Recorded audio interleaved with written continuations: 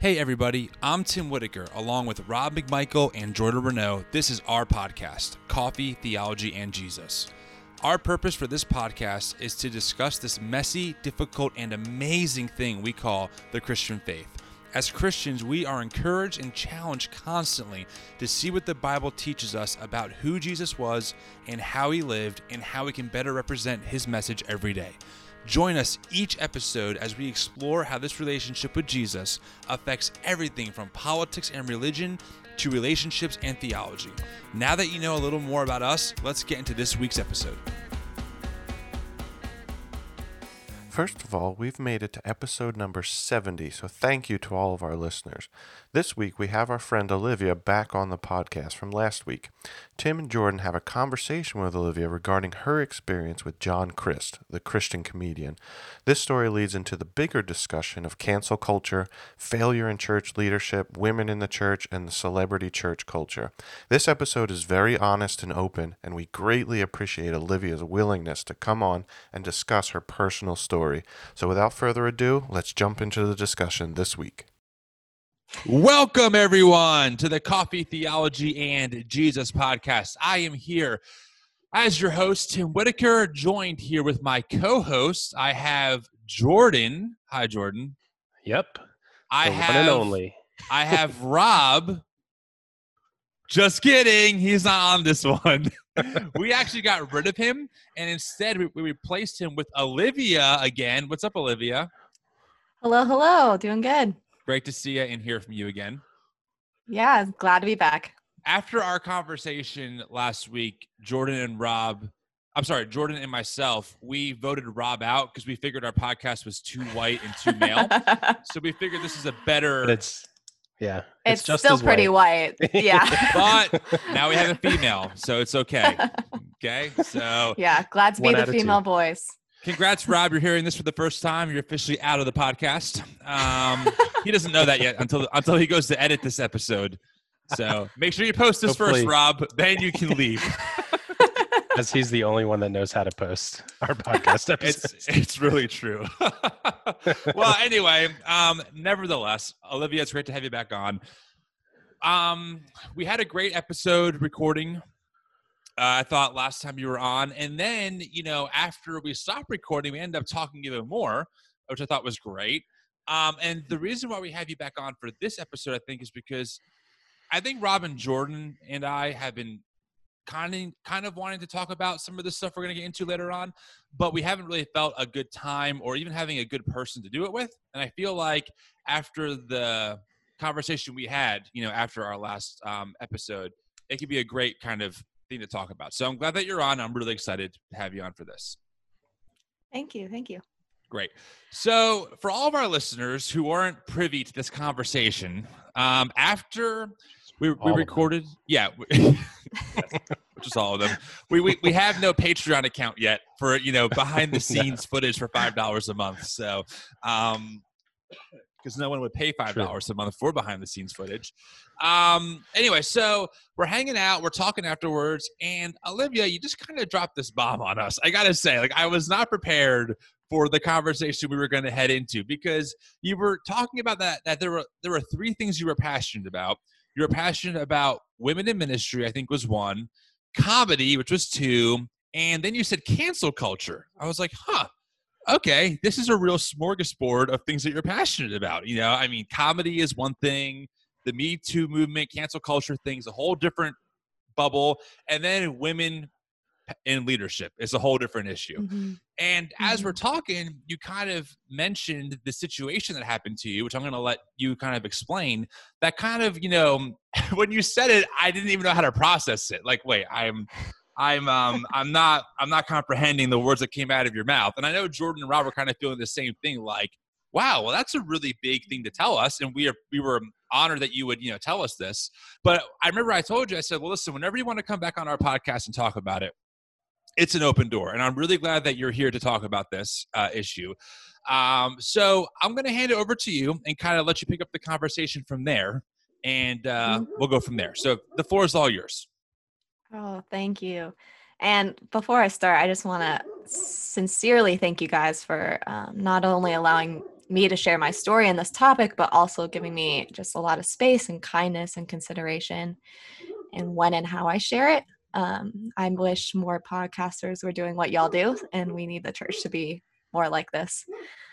So yeah, my main goal in this, I'm just going to set up my story, is I'm going to share my story, but the purpose of what I wish this podcast will be more of is discussing how the church can do a better job of talking to victims of cancel culture, and the ones that are the perpetrators, you know, the ones that have done the wrong and falling disgrace and sin.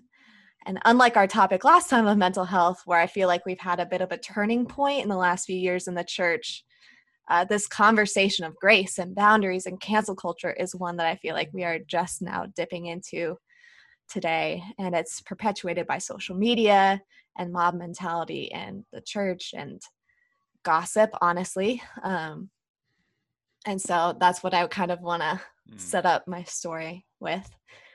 And yeah, taking a deep breath and going in. So my story kind of begins when I was 17. I was still a minor, and I was on Twitter, and it was a cool thing to be on Twitter then. And, you know, and I was following Christian comedians like Tim Hawkins and that sort of thing. And I found this guy on Twitter named John Crist, and I was like, oh, like, and I was scrolling through and I was like, hey, this guy's like actually kind of funny. Like, most Christian comedians aren't actually funny. Or a later podcast episode.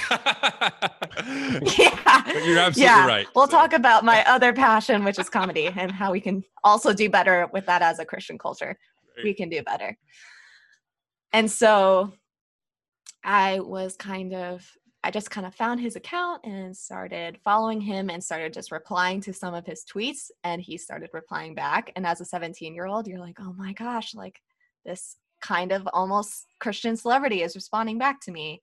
Right.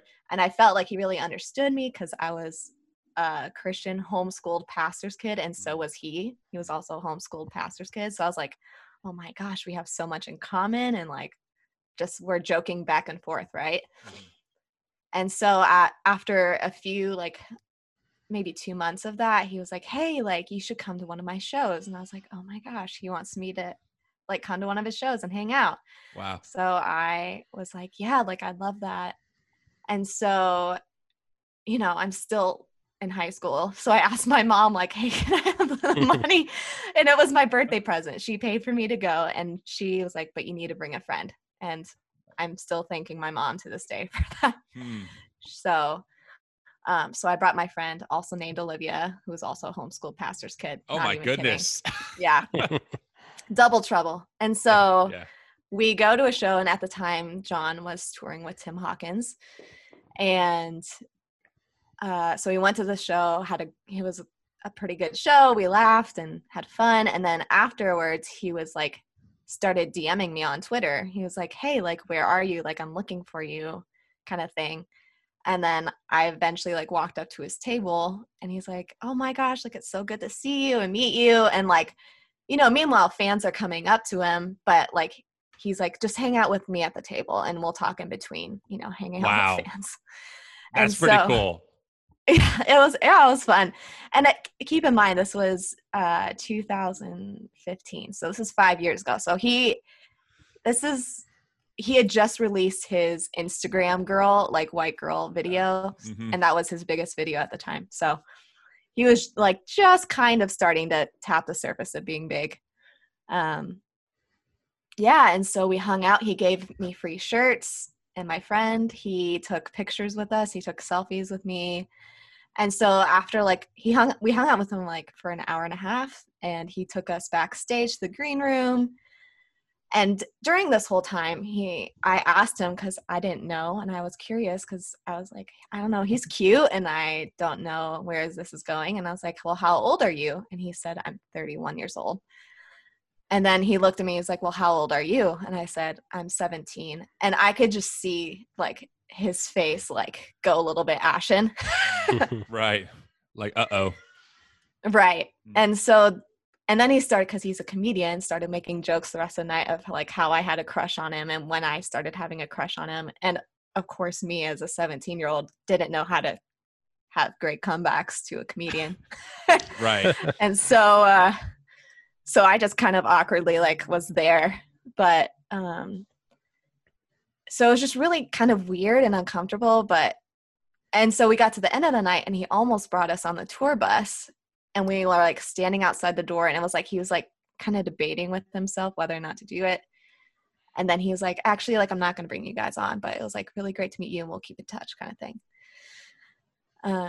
And so I have a question, if you don't mind. yes. So I'm just thinking about, like if I'm 17 and meet some drummer that I liked, and he was DMing me back and forth and I'm hanging out at his merch table. Like that's like a larger than life kind of moment happening in real life. It had to feel very surreal for you and kind of just like, this is just super cool. Like this, what a cool experience. Yeah. And also like, are we kind of friends now? Like that's pretty cool Right. that I know this guy who's kind of on tour and, it's Right. almost like street cred with your friends, like, yeah, my buddy, Right. John, we chat every Right. now and then. Is that kind of like what's going through your head in this moment? Oh, completely. Like, and I just idolized people that were like that, especially in the Christian community, because I was, pretty sheltered growing up. And so this was pretty, it was, and I loved comedy. And so Right. I was like, okay, this is great. And so a month goes by and I turn 18. So I'm 18 at this point, and we're still kind of messaging back and forth on Twitter. And at one point he DMs me on Twitter. Like I remember one Sunday and he was like, hey, I'm like in the Carolinas and I'm on tour and I'm just like really lonely today. I'm like walking around by myself. Like, do you want to FaceTime later today? And I was like, sure. Like that sounds cool.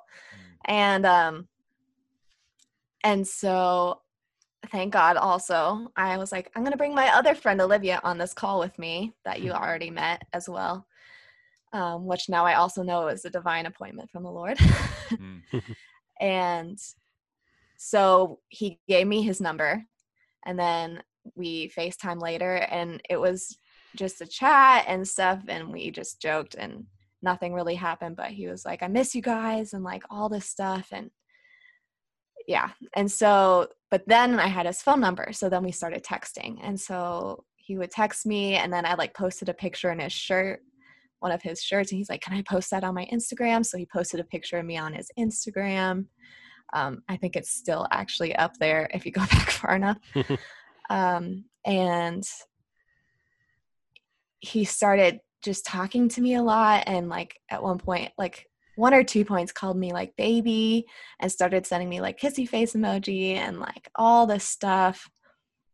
And I was like, I'm like falling in love with like this comedian and he's like interested in me. And, I was like really liking him. And I was like, 14 years isn't, that crazy of an age. Right. Totally. But I was so naive. And I just was like, I can fully trust this guy. He's a Christian and like there is nothing that he would do to me. There's nothing wrong. And so, but I was like under the impression, like we're kind of starting a relationship here, like kind of like getting this like in the talking stages kind of thing. And then I went to college that fall and we stopped talking for a while. And then that Christmas we talked again just for a little bit back and forth. And then we never talked again after that. And so this story of John Crist, as we know, and I'll get further into this, has gone very viral and there have been lots of women's stories. And I would claim my story to be one of kind of emotional manipulation and him taking advantage of a young girl. And it was very inappropriate, but he did nothing physically against me. He didn't really send me anything disturbing. So I'm going to claim that for my story. Yeah. And so I just want to make that clear. So fast forward to December of 2018, and I was on Twitter doing something, and I kind of tweeted like an offhand comment about John Crist. And all of a sudden I started getting these tweets from this guy, like messages and like saying, hey, like, do you have like a personal story with John Chris? I was like, yeah, actually I do. And he said, let's talk. And so he basically starts DMing me about how there's all these women, and one of them, like, he's a close friend with, that John Chris just manipulated and kind of assaulted and just used, frankly. And I was horrified, but I also like could totally see it, because the older I get, the more I saw like how inappropriate his actions toward me were and how totally out of line they were. And then I started learning that some of the women he was talking to was while he was talking to me in 2015, and like one of them was married, and just all these things. And then women started reaching out to me. And so I remember I had a girl come up to me on Instagram and say, hey, like, I'm talking to John right now, and I kind of heard through the grapevine that he started talking to you when you were a minor. Is that true? And I said, yes, it was. And she's like, okay, this is the final straw. I'm blocking him on all social media, and he's not allowed to contact me anymore. And so once I started learning other women's stories and getting to reach out to them personally, I was like, oh my gosh, this is so much deeper, and there's so much hurt and so much just sin, at the core of this. And then I was approached through this man that I was talking to on Twitter. He said, hey, I have a reporter from Mother Jones that would love to speak with you if you're open to it. And I thought about it and prayed about it, and I told him, no, like, I don't want to talk to the press, because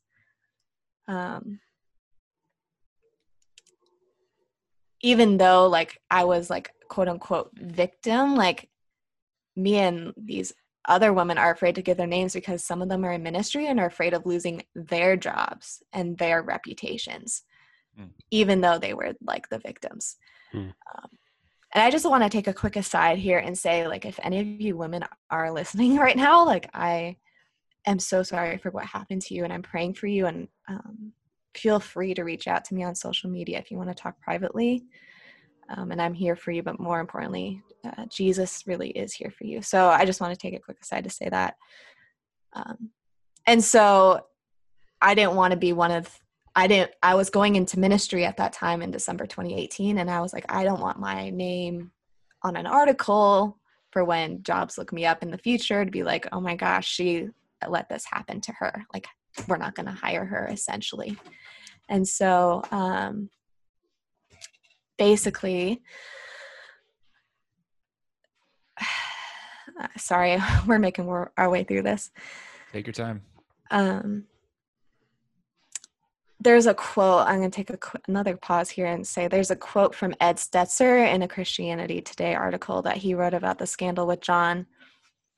And he has just this fantastic quote, and it's this: to start, I'm glad that we are beginning to take seriously the stories of those who have been wounded and abused at the hands of those who claim to follow Christ.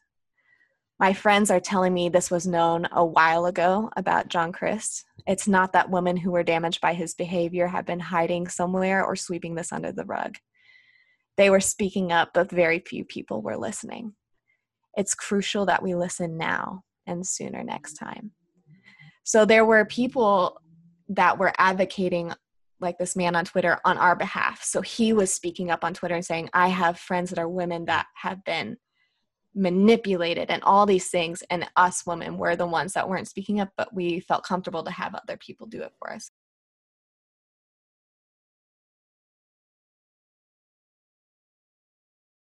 And so there were some people staying silent like me, and there were other people speaking up on our behalf. So it's just important that we listen, right? So going back to my story, so that was December of 2018. In November of 2019, so almost a year later, I was working at my other job at Trader Joe's, and I was ringing someone up at the cashier, and I just was asking this lady, like, what are you doing today? You know, typical question I ask everybody. And she was like, oh, like I'm going to see this comedian, John Crist. Have you ever heard of him? And literally like my heart just like kind of stopped. And I was like, he's in Lexington? No way. And the whole day I just was like struggling with anger and deep bitterness. And I remembered that like almost a whole year prior that I was thinking of talking to a reporter about an article, and I had been waiting on this article now for a year. And I'm like, gosh. And I was just so angry and bitter. And at my church's staff meeting the next following few days, I like broke down in tears because I was just so bitter and so angry and I didn't know what to do with it. And I had a conversation with my boss, Mika, and my coworker, Hannah, in an Arby's. I like cried in an Arby's about, I was like, I know he's like here in Lexington right now. And it's just so disturbing to me that he's still getting to play churches. And honestly, one of our sister churches where my friends were on staff, and that my friends on staff were allowing him to be at this church. Wow. And my sweet boss, Mika, and Hannah were saying, Olivia, like, we know it's frustrating, but trust on the Lord's timing. Like, the Lord knows what he's doing, and he holds justice and grace in his hands. And I was like, okay. And then 2 days later, the article came out about John Crist and the scandals. And it was it was like the Lord just knew. It was insane. But so then I think like a Christianity Today article, I'm sorry, I can't remember the exact first source that released an article, but then like CNN and all these news outlets and like, I feel like Entertainment Tonight and, secular news outlets too were just talking about, because at this point, right, John Crist, he has so many videos with millions of views. He's branched out of the Christian realm into the secular realm of comedy. He's been on Good Morning America. He was literally about to have a Netflix show on Thanksgiving Day released. Right. And so, and it was everywhere. And then people were shocked, right? And yeah, I was one of them. I couldn't wait for a special to come out. I'm like, I'm so excited. A great. Yeah. And my big thing with John Crist was always like, sorry to interrupt you. It was just really like the idea of like, like finally a funny Christian comedian who really gets church culture and is hilarious. And then the story drops. I'm just like, you've got to be kidding me. Like, oh my God. So yes, I was one of those people. Yeah. And, the last 5 years of my life, I've seen people share his stuff over and over on social media. And it's like you've been manipulated by someone and you're like, oh, like normally you can just block them on social media and then get out of the friend group and then you're fine, right? And with this situation for me, it was like I can never get away from his name popping up on Facebook or on Instagram or on Twitter or people lauding him and paying money to see his shows. Yeah. And so even when the news broke, I was still relatively quiet on social media. I posted the articles, but not my connection with him because I was still scared. I was still scared to speak up because, again, I still didn't want my name associated with him. I didn't want people to assume that the exact same things that had happened to other women happened to me. And I didn't have a platform to share it in an audio session like this where I could speak my own story and it not be misconstrued because everything I'm saying is my story. And anyway, so I saw his Netflix show canceled and then he went silent to apparently go to rehab, right? So this is in November of last year and 8 months go by and it's this summer and I'm sitting in my break room at work and I get a notification on YouTube because somehow 5 years ago I had signed up to get notifications on email when he posted a YouTube video and I couldn't find a way to get it off. It was awful. But I got a notification on his phone like John B. Crist posted for the first time in a while. And so I clicked on it and it was his apology video. And so I'm sitting in my break room and I'm watching it and it's like every second that goes by I get more bitter and more angry. And the ironic thing is that I happened to be at that time writing a blog on cancel culture. And so I was writing a blog on how cancel culture has affected us and how we need to have the heart of Jesus towards people and balance grace and justice and truth equally, right, as Jesus would. And then I see this video and I'm getting more bitter and angry at every second. And by the end of the video, I just was like, Lord, I am so angry right now. I don't feel like this apology video was great. He never said he was sorry to us women in this video. He didn't talk about the grace of Jesus redeeming him and him recognizing his sin and being repentant before the Lord and having church leaders really going alongside him. He just talked about how pretty much like, thank you for the church for not like completely throwing me out and I'm back kind of thing. And he did own his actions. He said like, I did do those things, which is admitting things, but it's not necessarily repenting. And so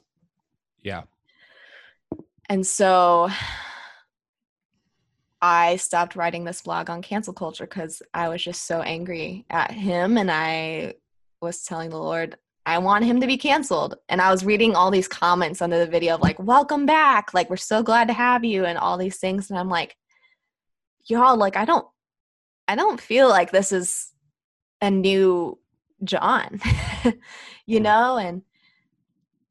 And I really had to start wrestling in my heart with, Lord, I want him to be healed. Lord, I want him to have a deep relationship with you and know you intimately and walk through a season of repentance. But yeah, I don't feel like this is it. I don't feel like that happened. And I don't sense that in my spirit. And I want him canceled. And so that was kind of my journey with that. And then only last week was I able to finally synthesize my thoughts and kind of come to some conclusions on the whole idea of cancel culture and what is the church's response to victims and what are the church's responses to people that have, you know, done the sin. And so, yeah, that's my story. And so, I appreciate you guys listening thus far and being really kind and gracious. But I do want to kind of open the floor of what your guys' thoughts on cancel culture and, you know, John Chris maybe situation in particular, but also just in general with other pastors having moral failures and having to drop out and how the church has responded. I just dropped a really deep question. I mean, thank you for sharing. It's even though I have never, especially as a guy, never been in any kind of situation like that. I know it's difficult, and I know it's hard to tell a story like that. It's a very vulnerable place. So thank you for sharing. Mm-hmm. I know it's not easy, especially publicly. I had a few. I was just kind of thinking through the story. I was jotting down some notes on just like things I wanted to maybe ask you about for some like deeper thoughts on, and then we could definitely get into the whole idea of cancel culture and everything else. But you mentioned twice that you were hesitant to go to the press because of the effect it would have on you, and maybe like your potential job that you might get if someone looked you up and saw you were tied to this. So the concern was really more about you than it was like, oh, I don't want to like ruin John's like platform. Is that correct? Or was that part of it too? I wasn't concerned about his platform, I guess. Well, I asked because it's just such a shame that like, that's the thought process is if I go public for having a man who's 14 years older than me, kind of at minimum, emotionally manipulate me. And if I wasn't careful, it could have gotten a lot further, as we have evidence for. Therefore, I will not go public about this because someone might see that this happened to me and I might not be able to get a job, or they won't believe me, or they'll think that I'm exaggerating. But somehow like the negative connotation is on Yeah. your side. Right. It's not like you're like, I just, at the time I was so blindsided by imaginary love. I just didn't want to hurt him. It's like, no, like I didn't care about that. I didn't want to like not be able to get a job in church ministry because this Right. happened to me. Right. And like that's a crazy thing. So yeah, Right. I wanted to ask that for clarification purposes. And then I was Yeah. thinking about, let's see, yeah, it's let's talk about that apology video because. So I'll kind of give you like, where I was like watching this whole thing from a total outsider perspective, right? I follow John Crist. He's hilarious. He's witty, really, he just really mocks church culture well, which people who listen to the podcast know that I have a lot of problems with church culture. So it's like a match made in heaven, right? Like I can post this and it's funny, but also accurate, wink, wink. And so don't get mad because it's funny. So so John posts this, and then I see the Netflix special. I'm pumped for it to come out, and then like this article drops, right? Mm-hmm. And it's just like, oh my gosh, like here we go. There's another one bites the dust, so to speak. Of course, it was almost too good to be true, right? John was, here it is, and then as you're reading these articles, especially the one I think in Christianity Today from the girl. Like they went roller skating together kind of thing. It was a very close relationship. Yeah, that one. I read that one the most. So I'm like, well, that's like sexual assault. Like he's trying several times after being told no to, initiate physical intimacy with her. And she's saying no, and he's still trying. Like that's sexual assault. And especially in this particular day and age where that is really highlighted. I mean, it's always wrong, right? It surpasses culture. But in this culture, it's really focused on. And so I'm like, well, this is not good. And then Netflix pulls the video, which I thought was the right move. And John Crist goes away pretty much. He kind of disappears. And I'm like, well, we'll see what happens, And then, of course, a couple months ago, I'm on Instagram and I see John Crist has posted. And it's this video. I'm like, okay. Like, I know he's been away for a while. I know he's been, I think, in rehab. And I think that he's been getting help. And so I'm just thinking like he's just hopefully going to level with people and like pretty much repent and ask for a lot of forgiveness for the people that he's wronged. And I'm watching the video and I'm like, okay. I'm like, well, he kind of said that he did some stuff he wasn't proud of, but it wasn't very specific. And he didn't mention the women. He didn't mention the sexual abuse. He didn't mention a lot of things. And like you pointed out in the conversation, no mention of Jesus, which is really concerning. And then it's like, okay, well, now that that's out of the way, here's a funny video that I've had planned and probably made like months ago and upload. And we're just kind of back to normal, back to John Crist, right? And I'm seeing all these people commenting, all these like blue checked checkmarked Christian celebrities like, yo, welcome back, bro. Missed you so much. Welcome back. Like open arms. And then I'm thinking, okay, I don't want to be the person who's yelling crucify him, right, so to speak. Right. But I do have some concerns, but also like maybe he did reach out to the women privately and they've like he said his piece to them and they're on. I don't know. I'm trying to rationalize at the time, like, well, not everything's for public consumption, because we hear that kind of excuse a lot, right? Like, well, Tim, you don't know what goes on behind the scenes, so assume positive. That's kind of the idea. Like, assume that John has made the wrongs right, and like he's good. And then, we meet you tell your story. And I also had another friend who has just had some experience with like this kind of stuff as well. And she was saying how for her, the video was also very, what's the word? It's like, wow, I'm blanking on the right word for it, but like not genuine, disingenuous. That's it. He was kind of disingenuous. Good vocab word. Yeah. Whew, I had to really dig for that one. But, and I kind of agreed. And then we got stuck on this idea of like, well, what do you do with this, right? Like people are fallen. We know that. But also, why is the church like so quick just to be like, thanks, John, like no questions asked. You're back in it. Everything's good. This never happened. The sexual assault never happened. The, using tickets as a way of power to get sexual favors out of your followers just never happened. Like it's all good. So I am like you, where in the sense of I wrestle with this idea of cancel culture, because I think the problem with cancel culture is, where do you draw the line? Like if it's only whatever society says is a hot button topic right now, that's not a very stable foundation to be able to say like, okay, you should be in the public spotlight, you shouldn't. So it's a very complicated, messy issue because as a Christian especially, right, you want to be for people. You want to assume that God is for the broken, and broken are people that do really evil things. Like grace is radical in the Christian faith. Yeah. So I want to practice that, but also when someone has hurt people and doesn't seem very repentive of it and is back in the public spotlight, I want to kill him, like, no, down with John Crist. Like I unfollowed him, I refuse to participate in it. So I definitely go back and forth on this issue for sure. 100%. Mm-hmm.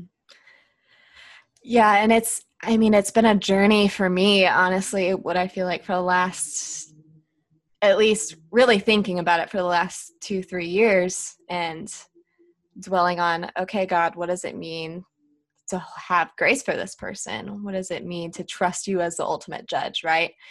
And excuse me, I really struggled with those exact emotions that you had and those exact feelings and like crucify him. But yeah, Jesus says in Matthew 18:22 to forgive 70 times 7, right? And ultimately, when I started kind of really dwelling on cancel culture, which by the way, cancel culture is nothing new. It just is a new name, cool, sexy name for it now. Yes, cancel culture has definitely been around since pretty much the beginning of time. And now we just have a phrase to like neatly, slap onto something. Like Gen Z is like, oh my gosh, you're canceled because you did da da da, and we're never speaking to you again. And so basically in my reaction to John, I'm like, okay, I want him canceled because he messed up. I really felt Jesus saying to me like, but have I canceled you? Like, let's look at all the times you've messed up, right? You've messed up really big in your life, and you've messed up a ton of really small times every single day. And I have every single right to cancel you. I have every single right to throw you basically away because of your mistakes and your sinful nature. Yet his grace is so deep and so wide and so beautiful that he calls me out and redeems me in spite of that. And so when the Lord started speaking to me about that, I had to look at John, with new eyes and be like, okay, well, in my eyes, I don't feel like he's, repented. But how am I to know his heart fully? I don't. Only Jesus does, right? And, Tim, you have a good point. Like, maybe he did reach out to a few of the women, like the ones that were more recent, and he just didn't reach out to me. Like, maybe that is the case, and that's just my story. But ultimately, he's not going to have to answer to me, and that's the frustrating thing. He's not going to have to answer to the other women. He's not going to have to answer to the other churches that he hurt. He's going to answer to Jesus. And I'm really thankful that Jesus is the one, because he knows true justice, right? And so when I really started to lean into that and sit in what that felt like, I started to kind of reframe my perspective.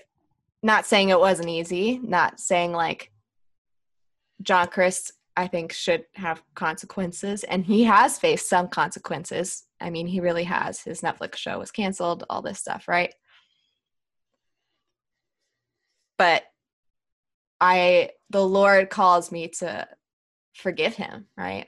As hard as it is, the Lord calls me to forgive him and have grace for him. Now, does that mean I become his best friend and we text all the time still? Absolutely not.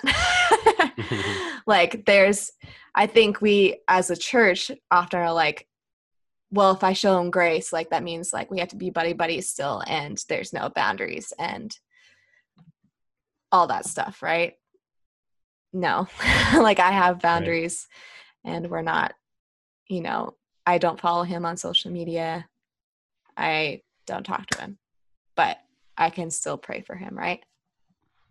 I mean, Yeah. yeah, you can. You're allowed. I It's mean, fine. well, I think what I'm wrestling through verbally out loud here, and I don't have Mhm. an answer or even like I'm not staking a position. I'm just kind of wondering. Like sometimes I feel like sometimes the church's view on forgiveness compared to justice are kind of heavy-handed. So Mhm. like the victim has to forgive as soon as possible, but the perpetrator like can just continue on like in their career. I mean, that we Mhm. see that it's not just John.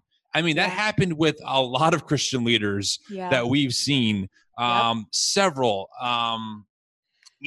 From wow, who's the guy? Wow, I have his face in my head. He preaches really long and he yells at people. He's kind of a jerk. He was in like the 2010s. Who? Oh yeah, Mark Driscoll. My wife helped me out with that one. Like Mark Driscoll's a good example of had this huge falling out. Like turns out was doing Yeah. super crazy stuff. Is still planning churches. Like he went away and got help, and now he's back to planning churches. Oh, it's all good now. And so it's like, well, their justice is like a year or two, and then okay, you're back.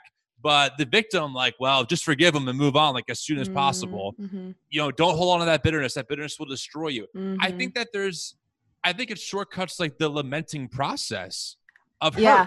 Mhm. I absolutely believe that hurt can turn into bitterness and it can ruin you, but you have to like let it have its course, right? I mean, like Yeah. mourning, the same thing. You don't have someone close to you die. People don't go, just get over it, dude. Like it's no big deal. Like they're in heaven. It's okay. No, there's a process that you go Mhm. through.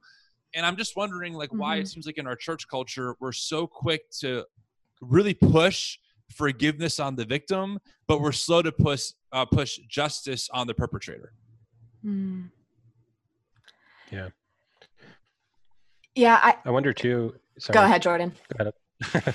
I was just going to say, I wonder too if there's like a difference, or I feel like maybe there is a difference sometimes between when it's like just a random person that is not in the public eye, and when it is like someone like John, who's semi-famous, or if it's just even just like a leader in a larger church community kind of thing.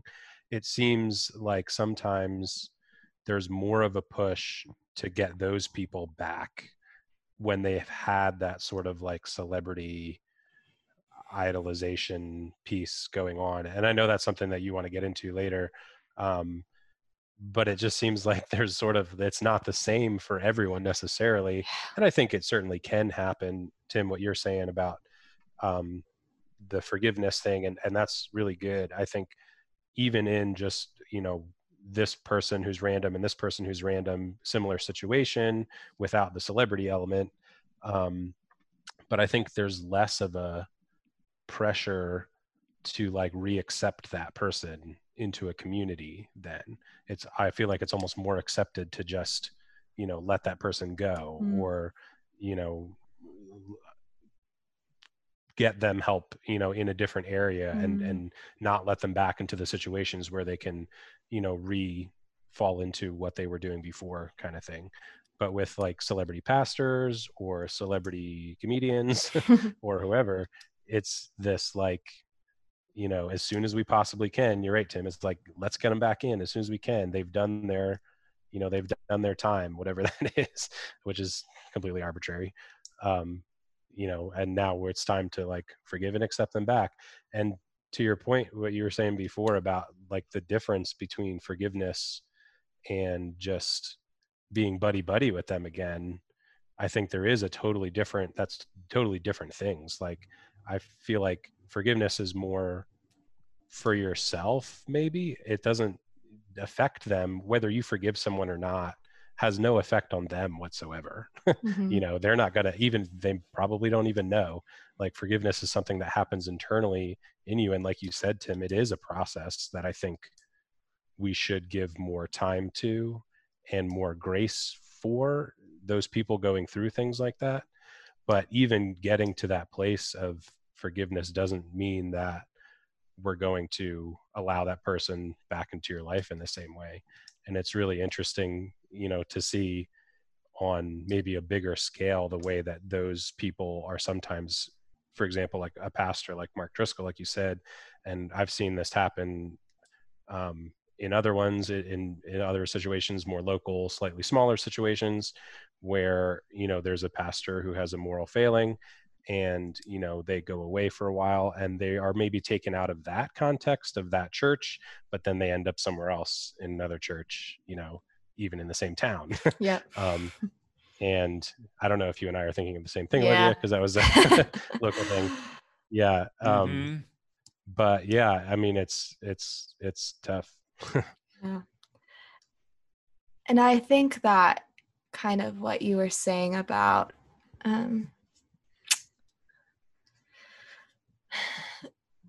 the idea of the victims don't have a time to like grieve, aren't given enough time. Something that, so when the article came out in November last year, I spent probably an unhealthy amount of time scrolling through comments of what people were saying under articles and under videos and under all these things, and people just responding, and some people being like, it's the woman's fault. Like, why did they put themselves in that position in the first place? Why did they trust John? And like, I mean, all these things, and like, they should have known better. And it took everything within me to like not comment under them and be like, I'm sorry, I was 17 years old. I was a literal child. I was naive. I was sheltered. I didn't know that these things could happen within the Christian circles yet. I thought they were separate, part of the secular world, didn't happen in Christian circles. And so, and then there were people like standing up for the women saying, hey, like, some of these women are probably reading these comments, and like, that is extremely hurtful and insensitive to them. And so there was a huge, I mean, it was very emotional for me that day that article came out. I mean, my roommate and my best friend could attest to it. Like, I was a mess the whole day. And for a while after that, and I had to mourn, and I had to grieve over my sisters in Christ stories. And there was a process of that, and I'm still going through that, and there's still anger. I don't think when I posted my blog post, my cousin actually commented under it and said, like, it's, you know, it's like okay to be angry, right? And I'm like, yeah, like, and I still can be angry because it's injustice and it's sin, and God is an angry God at times. He is a God that has wrath and is capable of anger. And so I can be capable of anger too. And it's at unrighteous things. And so I can hold that position, but I feel like can be a lot of anger right now, especially immediately with social media. And I think it's important that especially millennial culture learns what true grace means. And true grace doesn't mean, well, there's grace that can be had more often, I believe. And so, yeah. Well, and obviously I think what's most important for any person who's like a victim of, like, you know, emotional manipulation or sexual assault, like, that has to be on their terms. They have to reclaim when they have to do that. You know, I feel like we really can't push on them, like, hey, like, you need to do this now. Like, no, they have to have control over how that process works out for them. Absolutely. And we as fellow family have to have grace and empathy, mainly empathy, which means that just because you didn't experience it doesn't mean that you can't, you know, be empathetic, right? And we have to have more empathy and patience and understanding that if it takes longer than we think it should, that's not any of our business, right? Because ultimately it's not us that the offense was given against. It's interesting because I also was reminded of Bill Hybels, who was another big one, you know, kind of started the seeker sensitive church movement. And, you know, the whole thing was really handled poorly by the church. Chicago Times comes out with this article. They do their own internal investigation. They find no wrongdoing. Meanwhile, 3 people on staff resign because they felt like the whole thing was handled so poorly. Bill denies the allegation. So I wish I can say that this is like a secular culture thing, but it's really not. It's Mm-mm. it's in the church too. And I think that and I could be stretching it a little bit, but my thought is that because things like the Me Too movement are seen as politically liberal things, and most Christians, evangelicals, are conservative, they're already against that idea as a whole. Like, no one's going to be like, oh, no one's going to say if you were assaulted, you shouldn't have justice. Everyone agrees. But the believe all women thing, men, I should say men, are very apprehensive about it because I don't know why. I can't figure it out. Because even in my own mind, I've had to like fight my own normal thoughts. Like, well, like kind of what you said earlier, like, well, how did you not see it? How did you not see the warning signs? I've had to stop myself like, whoa, Tim, just because you don't understand in your brain doesn't mean that this is like somehow real. What you're saying is real. It's not true. So I don't know why men have this apprehensiveness towards this thing. It doesn't make any sense. But it's been really shameful to see church leaders who have either been accused or who have committed or who have been on the boards of people who have been,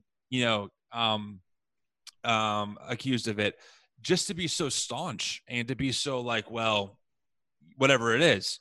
So it is difficult because the Me Too movement, I think, is necessary. It turns out there's a lot of men in power abusing their positions of power. We've seen that in Hollywood, in the church, and that's a problem. So yeah, I mean, it's a really big subject, and there's definitely ways to navigate it as Christians. Like, I do think that some of, like, I call it's almost like stoning culture, like stone him or her, stone this person. And that translates into other conversations too, about like how people handle sexual ethics, how people handle race relationships. You don't say the right thing, there seems to be this like bandwagon that you make one mistake and like, that's it, it's over. So certainly we don't want to be like the culture in that sense of just no grace, no understanding. We don't want to be so cold-hearted. But it's a shame to see some of that cold-heartedness happening in our churches, especially when it comes to victims of sexual assault or manipulation. And just like you said, some of the brutal nature that people, especially on social media, they'll just say things that you're like, wow, that is, you would never say that to me, ever in person. Right. But behind the keyboard, man, like, right, you just hide a lot. So there's no doubt. Yeah.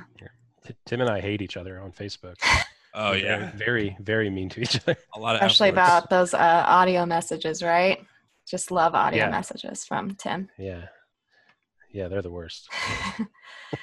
And Tim, really quick, going back to what you were saying about church leaders believing women, I really believe, like, look back at the scriptures, right? How did Jesus treat women? And Jesus really believed women and believed in women.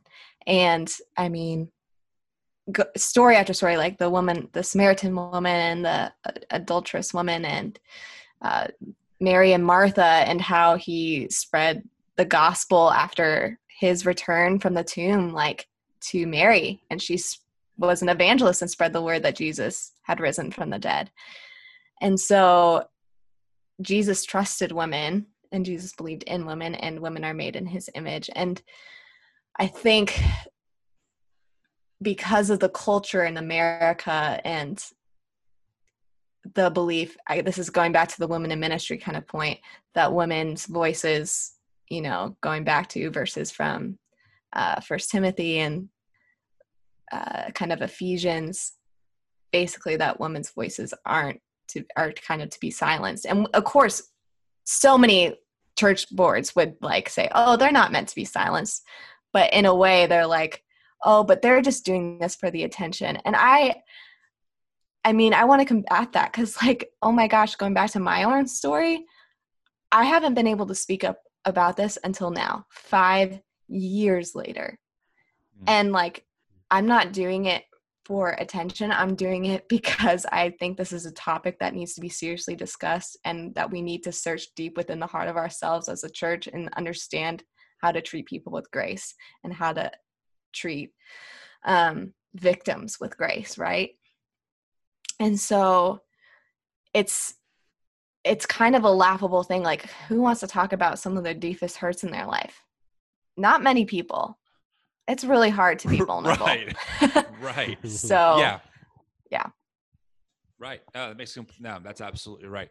Yeah. I just finished reading a great book called The Blue Parakeet. I recommend it for you. You would love it. It's by this like PhD guy, doctorate genius named Scott McKnight. And one of the points he makes that has actually really furthered my my emphasis on women as a whole, especially with how like we treat them in our society, how they've been treated in the past. Is that he talks about how before the fall in the garden narrative, men and women were both made in the image of God. They were both equal. And it's not until the fall that we see this like, men powering over the woman fighting for that position. This tension between the two. And one of his points is that he says, when we're in the church gathering, we are representing and we are reliving a world without the fall. So we should treat women like that ideal ethic, because that's what we're aiming for. We're aiming towards getting back to the garden, not towards contributing in this divide of like the power, like the power struggle. I was like, wow, that's like such a great point of how, especially the Bible for its time, that's a pretty progressive thought that men and women were created equal. That wasn't a thing in the ancient world in that sense. Right. And it's like, yeah, like we have to get back to that. And so, it's something that my wife and I talk about a lot is like, how do I just be better at like, not making her feel like I'm like lording over her, because that's not the intent at all. But there seems to be this perspective in a lot of church culture, not all of it, but I think in a lot, especially with like the John MacArthur types. And by the way, I wish that we had Rob here, because Rob, he'll have to explain at a different time, but he goes to a Gospel Hall church. Awesome. So and I visited, and it's awesome, and we had a great time. But women wear head coverings; they don't speak. But he's also like not John MacArthur-y at all. Like, it's so weird. Rob is such a weird dude. I would tell him that to his face. Like, he is. He's like, he's so an enigma. He is an enigma because his church practice is so conservative, but he's not very conservative at all. He believes in evolution. He believes in not a literal 7 days, like things that you think would go along with that. He doesn't believe in at all. So I said that because I feel like some of these like John MacArthur types, he's like, go home, Beth Moore types. It's just clearer and clearer to me that they're just using their power of privilege and of position just to like lord it over people, especially women, and how not kingdom focused that is at all, like not at all. And how as Christians, we have, if we're reenacting the kingdom story, if that's kind of what our calling is, right, is to represent Jesus and to live the announcement of the kingdom, we should be on the cutting edge of how we treat women and how we treat sexual assault victims. And we should be the harshest with the men who commit those sins, in the sense of, like Paul says, handing them over so hopefully they come back repentant. But if they're not repentant, if they fight you tooth and nail, they gotta go. Like, okay, you gotta go, dude. Like, we don't have room in the kingdom for this kind of behavior, because ultimately that behavior is what hell is. I mean, that's what it is. You're ushering hell into a place that God does not want it. So, end of rant, kind of. But the point is that I very much am with you in this, because it gets, and I know the same thing goes for Jordan and for Rob too. Like, it's very frustrating to see people who are claiming to represent a God that I know, and they have a bigger influence than we do, and they're out there, and millions of people are hearing what they're saying, and turns out like there's either really like hidden stuff going on where they're abusing people, or they're just saying things that are like so unnecessary and so clearly, I would say, sexist, frankly. And as Christians, it's like, no, like we need to rethink how we're handling these issues. Like, it's we're so off base in so many ways. So I'm very much with you on it. It's even hard to know. I feel like when you were saying like could be these hidden things with anyone really that is in the public sphere, it's so hard to, like, I don't know, you're talking to somebody and recommending a book or a sermon or a pastor or something like that. And then how do you feel, a week later or something, when something comes out about that person? You're like, oh no, I've just told this person to check this person out or whatever, read their book. And it is so hard, even on that level of just like a small nod of approval or recommendation and how that can come back on you, let alone like the situations where, you're really invested in a church or something like that. And you're inviting people to come and be part of that community and, give their lives to Christ in this setting where there's a person, leading in that circumstance, and then something happens, that can have devastating consequences. But it's so hard to know. I think it's important for us to be careful the way that we give recommendations towards other people that may be considered sort of celebrity status in the church, and how we talk about that and endorse that, because you never know. And it's hard to, it's almost like you have to, there's a balance there, because you don't want to live in that way where you're just always assuming the worst about everyone. Certainly not. But at the same time, you don't want to elevate this person or their book above the place where they should be. And I think that's where you start to get into those problems. Yeah. I was thinking about how I was thinking about, as we're talking, like, why is there such a cultural push, almost like we were talking about, like to the other extreme of almost like hatred, like, stone everyone who did anything wrong ever. I think part of that is because many of us are realizing how hidden these things were for so long that we're angry. We're angry that people were like, we can use a non-Christian example, like the Harvey Weinstein. Okay. That's a great example that this is going on for decades. It's a joke in the industry, like, oh, you have to get on Harvey's couch in order to get the position kind of thing. It's like a joke. And then it comes out that, like, well, no, he's actually sexually assaulting women. And I think people are like, we're pissed. Like, how is this happening? And no one said anything. So I feel like there's a lot of people who are first to admit. I think even the most radical Twitter people who are the quickest to condemn in person would admit that no one is perfect, obviously, and that we all have our own junk that we're wrestling with and problems that we have. But when it's hidden and your character publicly is portrayed as, or your persona is portrayed as someone else, as just a good, guy or whatever, I think that's where the anger comes in, because people don't like feeling deceived, especially in a culture where we're always being deceived, whether we're being sold something or we're being told something or whatever it is. I feel like everything is so exaggerated already in our culture as a whole that we're already on like the lookout for the catch or the strings attached or the deception. So when we really do get tricked, we're even angrier, because it's like, dang it, like, we're looking for it and you hit it so well. And now I'm really mad because you're hurting people. Like, you're actually hurting real people, and they feel like they can't come forward because their freaking job's in jeopardy, even though they were the ones who were victimized. Like, that's an upside down world, right? That world is like, it's not correct. So I think it just gets the prophet in people fired up, because they can see how clearly wrong it is, and they're demanding change. And when these big institutions, whether it's a church or an industry, are slow, people get frustrated and they start getting more aggressive. So I hope that the church listens to the thousands, maybe even at this point, millions of voices that are demanding real change.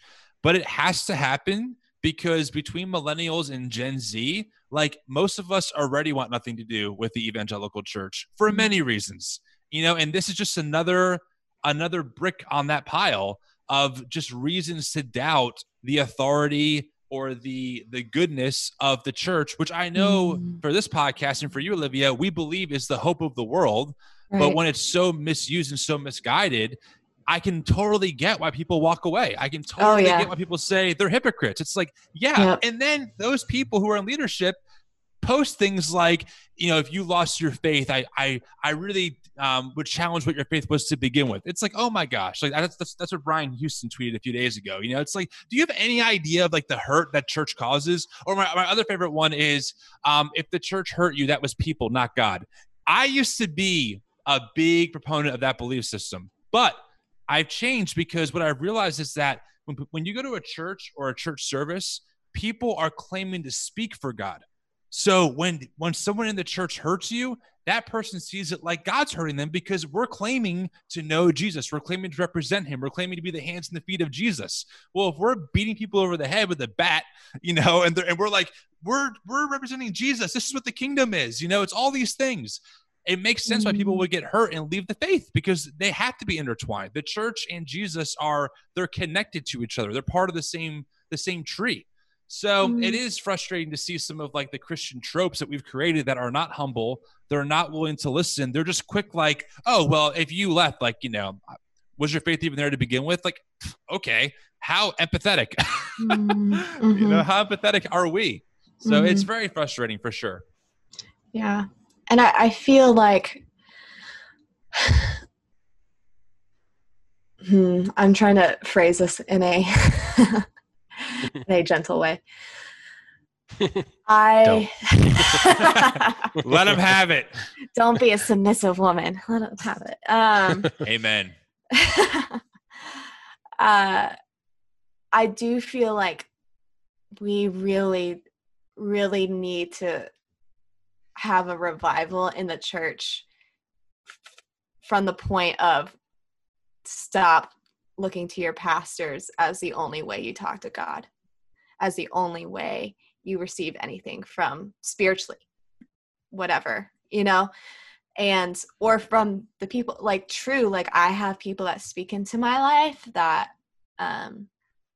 say like, hey, like I think this might be from the Lord, take it and consider it, pray over it, look at scripture and meditate on it. But I have to, and I've had to go through this where I've looked up to Christian leaders. I mean, my story, but I've looked up to pastors and I've looked up to authors a lot, and I've idolized them. It's really easy for me to idolize. That's why I fell so quickly into the whole thing with John Chris, is that I was so quick to like look up to people and put all my trust in them. And the problem is that I was putting my trust in them and fulfillment from those relationships or from what I was learning from them and not in Jesus, right? And so the church needs to take their shift off of celebrity pastors, off of celebrity worship artists, comedians, and turn it back to Jesus. Like, oh my goodness, of course I can learn things from Francis Chan and, all these really wise people, but I need to be getting my fulfillment, my truth, my wisdom, my grace from Jesus and Jesus alone.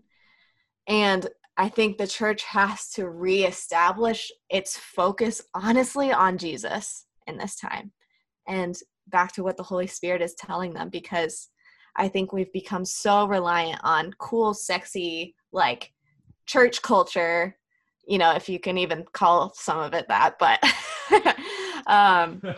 some of it's pretty ugly, but yeah. Some of it's pretty ugly. Yeah, I've seen some pretty ugly stuff, but it's so easy to focus on that. And I think my prayer is that, we submit to one another, but mostly we just submit to Jesus again and stop idolizing people and putting our trust and our spiritual health in the hands completely of someone else, because that isn't what Jesus desires. I think that maybe we'll try and bring you back for episode 3, because I would love to. I want to unpack that more with you and Jordan and Rob, because while I agree with what you're saying, I want to know what that looks like in reality, because the reality is that we all learn about the Bible and Jesus from people. So I don't know what happens if you cut them out. And I also believe in listening to the Holy Spirit, but I also know people who will have different beliefs because God told them to have it according to them. You know what I mean? Like, well, the Holy Spirit tells me that I should not wear a mask. Well, the Holy Spirit says I should wear a mask. And you're like, okay. So while I agree with your principle thinking, I think for episode 3, whenever we do this, it'd be good to unpack that more, because the more I'm kind of thinking through it, the more I'm like, well, no matter what I do, I'm going to get this idea of God from someone, from some person, unless I'm claiming to be a God's newest prophet, where he just beamed it down to me. But so I think that there's definitely a tension we have to wrestle with, because I agree, celebrity culture in the church is dangerous. No doubt about it, for sure. But Yeah. anyway, And I do want to caveat. Yes. I don't mean to say that the church isn't important. I work at a church. I love working at my church. My church is incredible. But I think maybe what I'm starting to hint at is the way a church operates and leadership. And I think that's what we're going for. And my church is very different in how it operates compared to most churches. So there's I think no it is doubt. the answer. Yes, it is the answer. And Our church is the answer. Yeah. There's no doubt We're that doing it perfectly. right. We're doing Actually, it guys, great. we cracked the code. You know, We've done it. Come back next week. Yeah. Yeah. No, there's But you no will doubt. have to pay for the Patreon Yeah. to get the answer. And also, That's Rob has $20 kicked off a the month. show. Yes, Ross Yeah. off the show. Yeah, I agree with you totally. The CEO business model that we made the church needs to be rethought 100%. So I think we're gonna go ahead. one Final step thoughts. further even than what you're saying, and I'll say this because I'm going to say I half agree with what you were saying, Tim, about how you feel about the statement of how did you say it? If you were hurt by the church, that it was by people and not by God. Oh, yeah. And your explanation of that, I think, is good. I think that it happens, and it's almost like everything else we've been talking about today, that it's sort of like a victim situation where this person has been hurt by another person, like you said, maybe wielding the Bible or, Jesus in a way that they shouldn't have. And I think that the same sort of approach we have to have towards leaders and like the CEOs of the church, and whatnot, that we're careful about that has to in some way also come down to that sort of individual level and how we're approaching the way that we speak into other people's lives as the church, and being careful with that, because you're right, you can hurt someone can get hurt by other people that are poorly representing Jesus and what he's really all about. And that's why I guess I'll say I half agree with you, because in the end, I really don't think it is Jesus. I think it's an unfortunate, they have been hurt by another person who is misrepresenting Jesus. And yes, you're right, in their perception of it, it very well may be the Bible or Jesus. But it's been this like filtration through this other person. And it's tough because you're right, we can't cut people completely out of the equation. We didn't make the decision to bring people into the equation. That was Jesus that did that. Good word. So there's obviously a reason. Yeah. But you are right that there has to be a certain level of, and I think this plays into this next conversation somewhat, that there has to be a certain level of humility and accountability at all levels throughout that, not just the people that are, leading thousands of people, but for all of us. Yes. No, you're right. I mean, I hear you. I think, and this will be the last thought for me. We'll have to wrap up because we're over time, but I kind of see it like, if I was at Chick-fil-A and an employee got really mad at me and threw a drink on me, I'd be like, yo, Chick-fil-A, like, this is a problem. And for Chick-fil-A to be like, well, it's just like the employee, like it's just the person, like it's not anything to do with us, just the person. It's like, well, no, like this person had your uniform on and was claiming to be Chick-fil-A. So like, how are you going to fix this? And they're But like, was well, it the cow's fault? but you know what I'm saying? That's kind of how I see it. And they're like, well, take it up with the employee. Like we have nothing to do with it. We're not going to get in between it. It's between you and that person. It's like, well, kind of, but also they're wearing a Chick-fil-A uniform, Sure. So. When you're using that statement as like an excuse of like, no, your perception or your situation isn't valid because this was the thing. Yes. Like, no, I get that. Like it shouldn't be. I guess it is in those extreme situations where someone like really that hurt permeates all the way back through and they're like, you know what, I want nothing to do with God anymore. Because I've been hurt by the church. And that's where, for me, it's like, I'm so sorry Right. that happened to you. Right. Totally. But let me tell you about who Jesus really is. Humility and repentance. They'll change the whole world. They really Amen. will. Great. Well, thanks again, Olivia, for coming on, for sharing your story. Powerful. I really hope, I'm not sure if we have any female listeners, honestly, because I'm not sure how much they can tolerate me. But if we do, I hope that this story, really just spoke to them, especially if they've, have been victims of something like this themselves, that they need to speak up, and that, there are people behind them that want them to be empowered Right. for sure, Exactly. and want them to not go through this journey alone, I'll say, whatever that looks like. So anyway, I'm sure we'll get you back on in the future, and thanks for coming on. Yeah. Thank you. Definitely. Thanks everyone so much for tuning in. Rob, don't forget you're fired, and don't forget to get these posts up, and we will see you guys on the next episode. Thanks for tuning in. Thanks for checking out the Coffee Theology and Jesus podcast. You can always drop us a line on Facebook or through our email, podcast@coffeetheologyandjesus.com, as we love to hear from our listeners. Until next time, drink coffee, discuss theology, and love Jesus.